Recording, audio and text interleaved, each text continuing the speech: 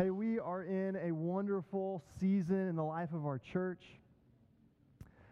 Beyond our local church, we are in a season of Lent, which are the 40 days, not counting Sundays, leading up to Easter.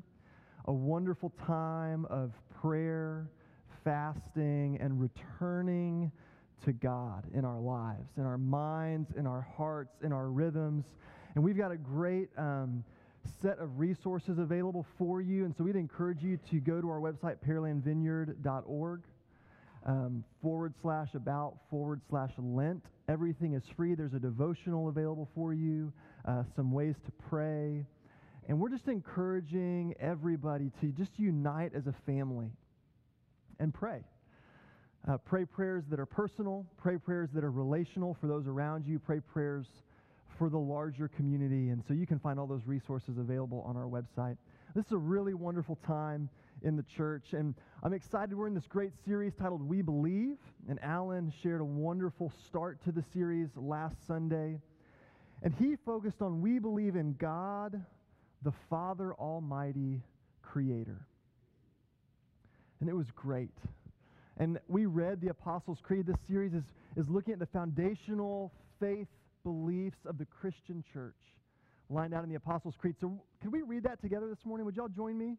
You know, you sounded so beautiful singing. It's like, why would we cut you short and not let your voices be heard in the preaching time, right? All right, so it's going to be on the screen behind me. Let's read this together. As much or as little as you want, I will continue reading whether I hear your voices or not, okay? Good, we're on the same page. Here we go. It says, I believe in God, the Father Almighty, creator of heaven and earth. I believe in Jesus Christ, his only Son, our Lord, who was conceived by the Holy Spirit, born of the Virgin Mary, suffered under Pontius Pilate, was crucified, dead. He descended to the dead. On the third day he rose again. He ascended into heaven, is seated at the right hand of the Father, and will come again to judge the living and the dead. I believe in the Holy Spirit, the Holy Catholic Church, the communion of saints, the forgiveness of sins, the resurrection of the body, and the life everlasting. Amen.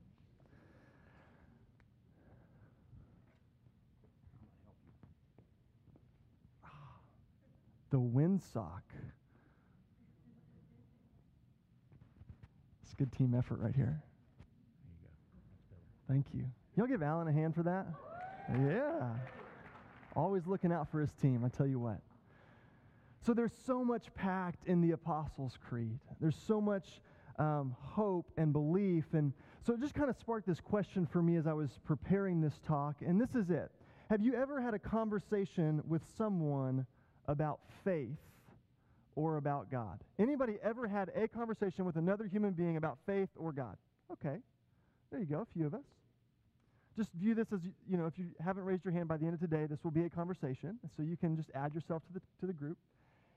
Have you ever had somebody tell you that they do not believe in God?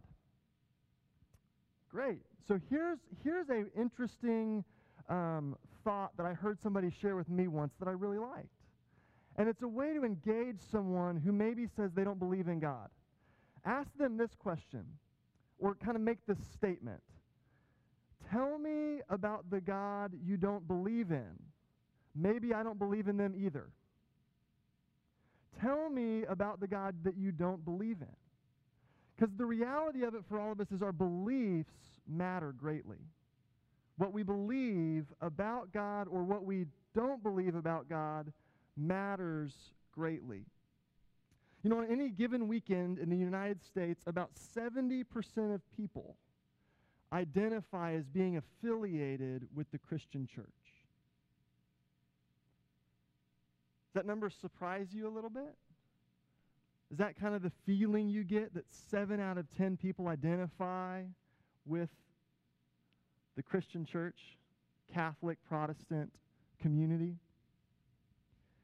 And in most cases, these Christian churches are focusing on the person of Jesus. Jesus becomes central in faith. Believing about Jesus and who Jesus is matters in those communities. And most often, Jesus is put at the center. And so what is it about Jesus all these years later that have people continuing to gather around the person and the life of Jesus? Have you ever thought about that lately? Like, why is it that Jesus continues to be so central? You know, it's my hope that in today's talk, you will more personally, just from this next 30 minutes or so, that you will more personally connect to the person of Jesus. That maybe today you'll begin belief in Jesus in a way that you've never had in your life. Or you'll deepen your faith in Jesus because you'll be more connected to the hope and the life and the love that he has for you. And like any week, as Alan and I, or whoever the primary communicator is, I think additionally our hope is that you will get another opportunity of hearing how to engage this conversation with the people in your life that maybe you'll interact with this next week. That maybe you can take something from this conversation and use it and apply it in the conversation that you're having with others. Did that just go out? It got really loud and then quiet.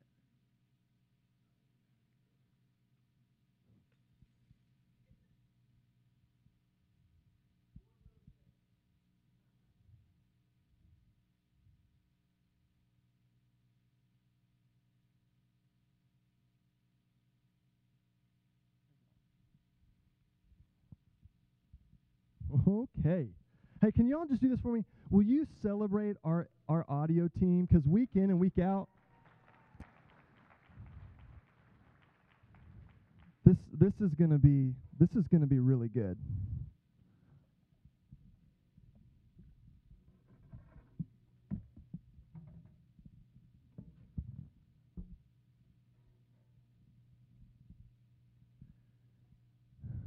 Hey, would y'all just do me a favor? I'm gonna pray.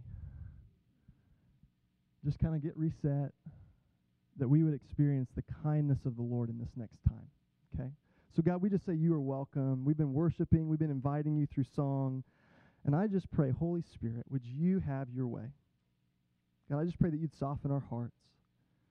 God, would your grace be greater in me?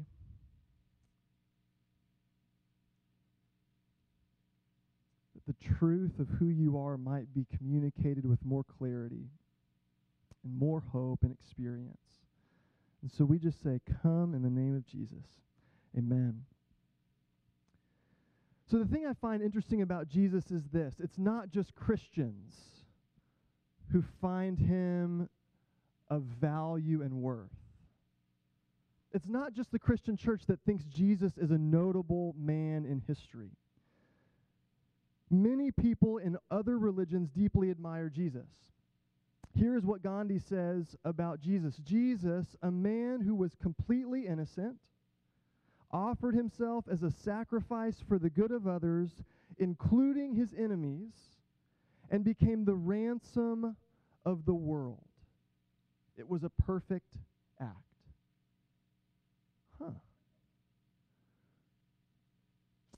You might not know this, but the holy book of Islam, the Quran, says this. It highlights Jesus as a prophet, as a truth teller, as a messenger to be revered. Jesus is highly revered in the Muslim community. Highly revered, highly admired among Hindus, among Muslims, among the Christian church. People, I think, in general go, man, that Jesus guy, he kind of lived a life worth taking a little bit of note for. But here's the thing. I don't think admiration is quite enough. I admire people all over the place. I can look out in this room and see numbers of people that I admire. I don't follow them with my life. So there's something about admiration, and I think there's something about Jesus inviting us to consider something more than just admiration. Oh, he's a nice guy. You know, like people actually say that about me. Oh, Kurt, he's kind of a nice guy. They don't worship me. They don't pray to me. There's something about Jesus that we all have to consider. Is he asking of me something closer than admiration? Is he asking of me something deeper that moves me into a loving relationship that leads to surrendered following. Because here and in the Apostles' Creed and at the Vineyard Church, we believe Jesus is Lord. We don't just believe that Jesus is to be admired. We don't just believe that Jesus told the truth. We believe Jesus is Lord. And what I want to do today is just dig this thought a little bit deeper. And so we're going to start in Romans 10. And just to give you a heads up, I'm going to preach most of the Bible today. So this should be fun. But we can start in Romans 10. It's going to be on the screen behind me. If you have your smartphone with the Bible app, open that up. If you have a Bible that was printed on real paper, God bless you. Open that up. Take notes. This is going to be good, okay? So here we go. Dear brothers and sisters, the longing of my heart and my prayer to God is for you, for the people of Israel to be saved. I know what enthusiasm they have for God, but it is misdirected zeal. For they don't understand God's way of making people right with himself. Refusing to accept God's way, they cling to their own way of getting right with God by trying to keep the law. For Christ has already accomplished the purpose for which the law was given. As a result, all who believe in him are made right with God. For Moses writes that the law's way of making a person right with God requires obedience to all of its commands. But faith's way of getting right with God says, don't say in your heart who will go up to heaven to bring Christ down to earth, and don't say who will go down to the place of the dead to bring Christ back to life again. In fact, it says the message is very close at hand. It's on your lips and in your heart. And that message is the very message about faith that we preach. If you openly declare that Jesus is Lord and believe in your heart that God raised him from the dead, you will be saved. For it is by believing in your heart that you are made right with God, and it's by openly declaring your faith that you are saved. As the scriptures tell us, anyone who trusts in him will never be disgraced. Jew and Gentile are the same in this respect. They have the same Lord who gives generously to all who call on him. For everyone who calls on the name of the Lord will be saved. When we say, I believe in Jesus, the first truth that we are declaring that we believe is Jesus existed. I believe in Jesus. Jesus existed. There's an abundance of evidence that Jesus of Nazareth actually lived. He was a real human being who walked this earth in real time, in real space. Jesus existed. In Romans 10, we see Jesus as a central figure in the story. In the first century church, everyone knew that Jesus existed, and people were following a real person. Old Testament and New Testament point to the person of Jesus, the one who would come from God, of God, as God with us. Jesus existed. You know, it's interesting, there's some kind of rhetoric and some conversation, some dialogue going on right now that's actually questioning whether Jesus actually existed. But historians and generation after generation after generation point to the reality of Jesus, a real person who came and lived and walked among us. As Christians, our initial movement of faith is always toward the person of Jesus. This is not new for us in our day and age. The Christian faith has put Jesus at the center since the beginning. In many interactions in the New Testament, Jesus was approached. It was always movement towards Jesus that was faith for people. Think about Zacchaeus. Climbed a tree, right? Just so he could see Jesus. He was just moving towards Jesus. A prostitute who comes and just lays down at his feet and begins to just anoint his feet and wash his feet. She moved towards Jesus. The woman at the well. Person after person. The Roman soldier who came and understood authority and came to the person of Jesus so that their child might be healed. For all of us, we have to begin to ask the question, who are we moving towards? Jesus existed. The infinite God stepped into the here and now, came near, flesh and blood, lived, dwelled, and displayed real presence. Jesus existed. I believe in Jesus. real time, real space. And I think this matters. The fact that Jesus existed is foundational in the Christian faith. But as we said earlier, I think there are other people who would say they believe Jesus existed. So that obviously is not quite enough, right? It's not just sufficient to believe that he existed and to admire him. So as we keep walking the creed forward, this is what it says. I believe in Jesus Christ. I believe in Jesus Christ. Jesus saves. Jesus saves. Jesus the Christ. Jesus the Messiah, the saving one. That is his name. I was listening to another preacher share a message on the creed, and he said, his name would not be first name Jesus, last name Christ. He said it would be Jesus the Christ, because it means the Messiah, the saving one, the one who the people of God longed for in their hearts and in their lives through generation to generation, the hope of the world that the saving one would show up. Jesus saves. Before the birth of Christ, this is what it says in Matthew 1, 20 and 21. It says, as he considered this, an angel of the Lord appeared to him in a dream, meaning Joseph. Joseph, son of David, the angel said, do not be afraid to take Mary as your wife, for the child within her was conceived by the Holy Spirit, and she will have a son, and you are to name him Jesus, for he will save his people from their sins. The longing for the Messiah has been a theme of God's people and the human heart throughout all time. All time. The saving one, that we would experience freedom and liberation and hope, that we would be set free from all the bondage and all the things that shackle us and all the things that hold us back, that we might experience life the way it was intended. I don't know about you. I know me. I need a Savior. If you hang out with me long enough, you'll know that too. I'm not perfect. I'm very aware that I'm not perfect, and because I'm not perfect, I can't keep the law. I'm disobedient. I'm rebellious in my heart. Therefore, I need another way. I need to be saved. And that's what we're talking about here. When we say, I believe in Jesus Christ, that Jesus saves, the question is, what do we need saving from? Just think about that in your own life. What is it that you might need to be saved from? If you don't think you need to be saved, then you're good. You're good. I needed to be saved. I'm going to give you a glimpse into what I think we need to be saved from. To understand the scope of our saving, we need to understand that there is a real need in our life.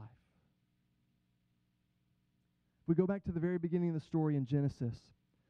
Rich Nathan, the senior pastor of the Columbus Vineyard, highlights the consequences of sin and what it is that we need to be saved from. And these are his words, and so I'm just going to give him credit because it was really good. And here's what he highlights in Genesis. If you read Genesis 3, the story of creation, and then you begin to see how Adam and Eve were interacting with God, they begin to experience rebellion in their heart.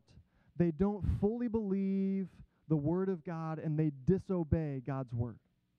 That's what happens. That's the way the story gets told. And in Genesis 3:8, what we see is we need to be saved from spiritual alienation. Genesis 3:8 says that they hid from God. They disobey God's word. They don't live in alignment with what God had asked them to. They step outside of God's best, and they begin to experience the result of sin, the consequences of sin. And when God comes walking through and he says, Adam, where are you? Where are you? They hid from God. That's what we do today, right? If you experience life in any given moment, you talk to other people, there seems to be this real fear in us that maybe God won't really love me, or I've got to get my life figured out before I can turn to God or look to God, or he's angry, he's mad, he's kind of like spitting flames at everybody. It's like a big dragon or something. No, what we begin to realize is that in our hearts, because we recognize rebellion, we recognize disbelief, we hide from God. We're spiritually alienated from the one who loves us. If you keep reading, we begin to see that there's relational alienation, that they hide from each other. Genesis 3:7, Adam and Eve hide from each other. They realize they're naked, they feel ashamed, and they begin to cover themselves. They begin to cover themselves with this reality that's like, I can't let you see me. I'm now aware of like my imperfections, and so I'm going to hide who I am from you. We don't let people in. We cover up, and we wear those wonderful church masks, don't you? Praise the Lord. It's all good, baby. It's all good. Hallelujah. How are you? I'm fine. I'm blessed. I'm good, which is true. There is truth in that unless you are aching inside and nobody knows. We hide from each other. It doesn't feel safe to let somebody know that I'm doubting. It doesn't feel safe to let somebody know that I'm terrified. It doesn't feel safe to say, maybe I don't believe in God. So we just cover up. We cover up. We cover up from each other. At home, we hide from our parents. We hide from our spouse. We hide from our friends. And it isolates us and it creates loneliness that was never intended to be there. This is why Jesus came. He saves us from relational alienation.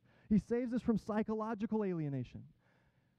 I don't know about you, but sometimes I can struggle in my own mind. My thoughts, not so helpful sometimes. They can be destructive. They can be discouraging. They can be painful.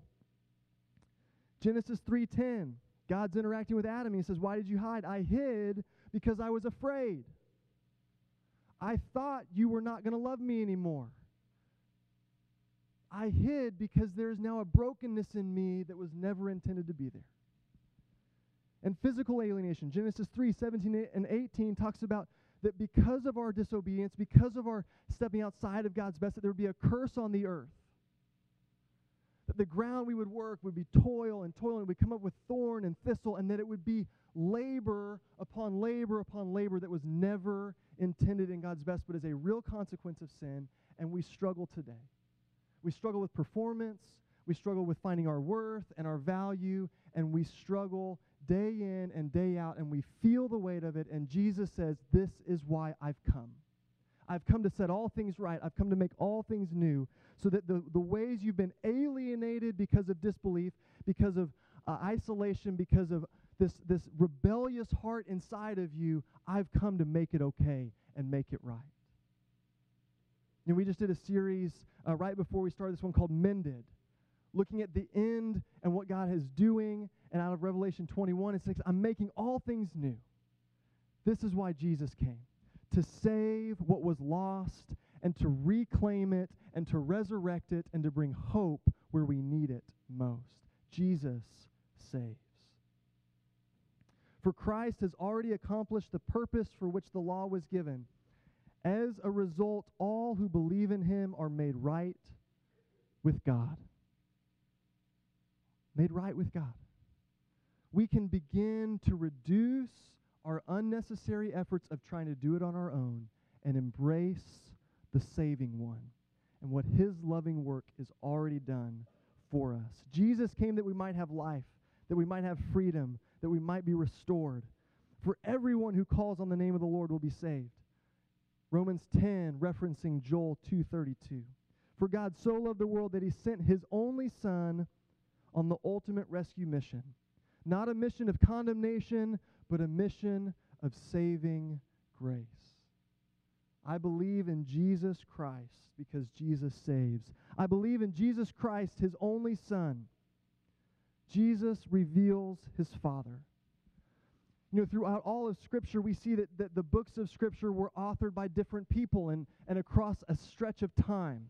But we believe that God was the author and the perfecter of that, speaking hope as the true author of all the books. So there would be a kind of through line that was cohesive, revealing his love and his kindness and his character. One of the through lines of Scripture is the king and his kingdom. We believe that here at the Vineyard, just a kingdom perspective. Jesus always talked about the kingdom is near, the kingdom is at hand, the kingdom of God. We believe Jesus reveals his Father. I'll show you, there's another picture of this here and now, super close. Look at that handsome dude right there. This is Canton. He's my 6-year-old son, our firstborn. Canton reveals his father. And I was thinking about Jesus, that if we look to Jesus, we begin to see a picture of God the Father that we've always been intended to see and experience and encounter. I believe in Jesus Christ, his only Son. Jesus reveals his Father. The baptism of Jesus, we shared this last week because we had an amazing baptism service where 5 guys were baptized last week here at the Vineyard. We talked about the baptism of Jesus, that God, the voice of God comes down as the Father and says, "This is my Son who I love, in whom I take great pleasure." The beautiful thing about Jesus is that we begin a loving relationship with him. He adopts us as sons. And I know that doesn't sound like gender appropriate for today's age, but men and women alike are adopted as sons because culturally speaking, the firstborn son got the blessing. The firstborn son got the inheritance of the kingdom from the Father King. And that's what we all get. We believe in Jesus Christ, his only Son, because you are being invited to the fullness of the kingdom, to receive the fullness of the kingdom as adopted sons and daughters, being treated just like Jesus was by his Father. A relational God, Father, Son, and Holy Spirit. As a result, all who believe in him are made right with God. Made right with God.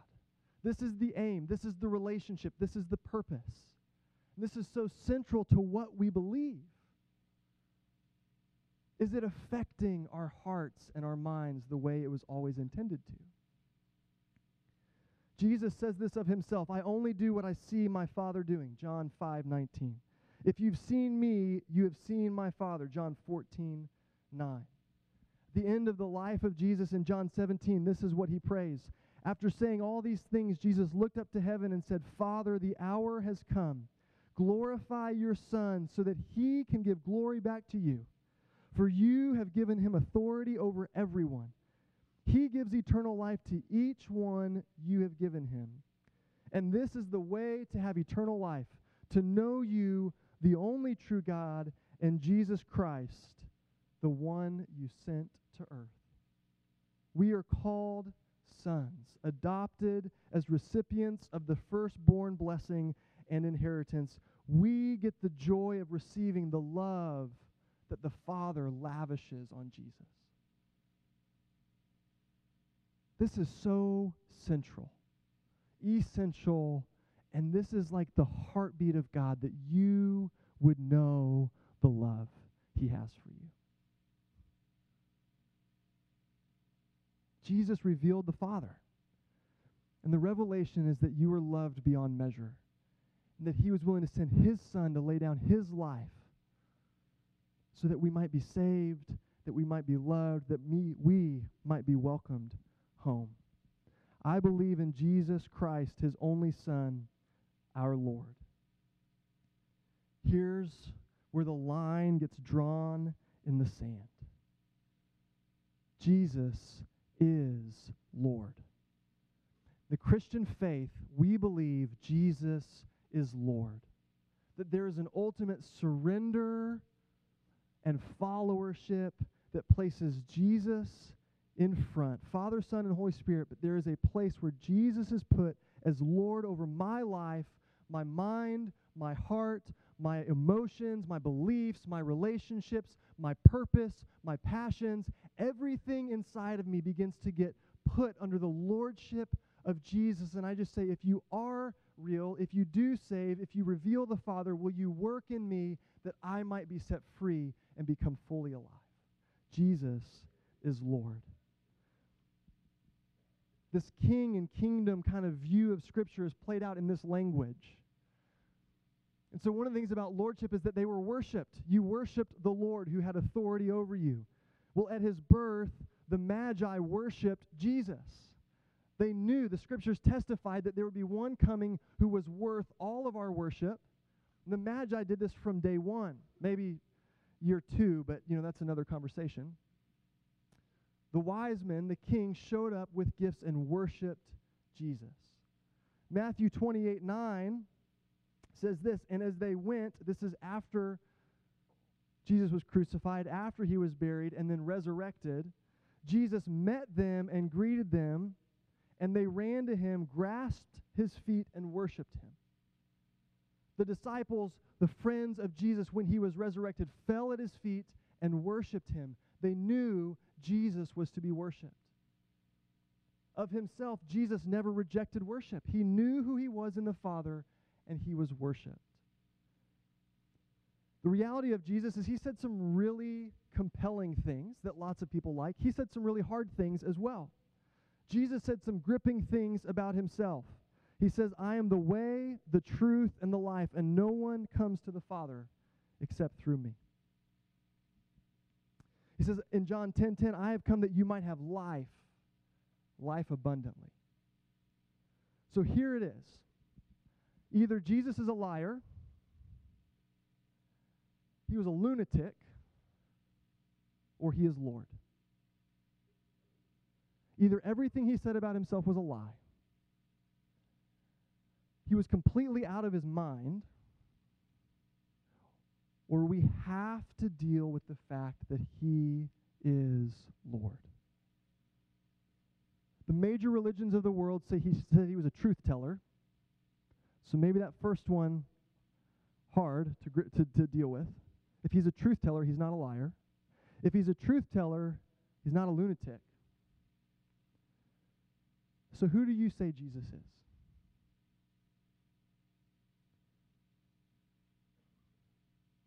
When you think about your life, who do you say Jesus is? Romans 10:9 says, if you openly declare that Jesus is Lord and believe in your heart that God raised him from the dead, you will be saved. Jesus invites us to follow him. Full surrender. It's not Jesus is admirable. Jesus, he's kind of a nice guy. There is a deep call in the life of Christ for your entire life. That you would know the love of God so that you would openly receive the lordship of Jesus. I believe in Jesus Christ, his only Son, our Lord. In my own life, I've heard lots of ideas, I've seen lots of things, and here's the simple reality for me.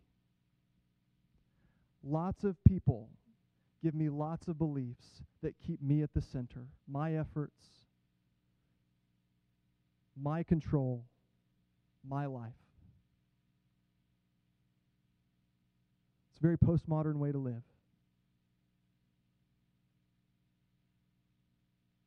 I think in some ways Gandhi had it pretty close. Jesus laid down his life for me to reveal the love of the Father, to save me from myself so that I could know him as Lord. If you believe that Jesus is Lord and that God raised him from the dead, you will be saved. It's all about relationship, and it's about taking yourself out of the center of the story and letting Jesus become the center of who you are, that you might know the love of the Father, that you might be one who follows Jesus every day of your life and be full of his Spirit because he loves you. We believe Jesus is Lord. What do you believe?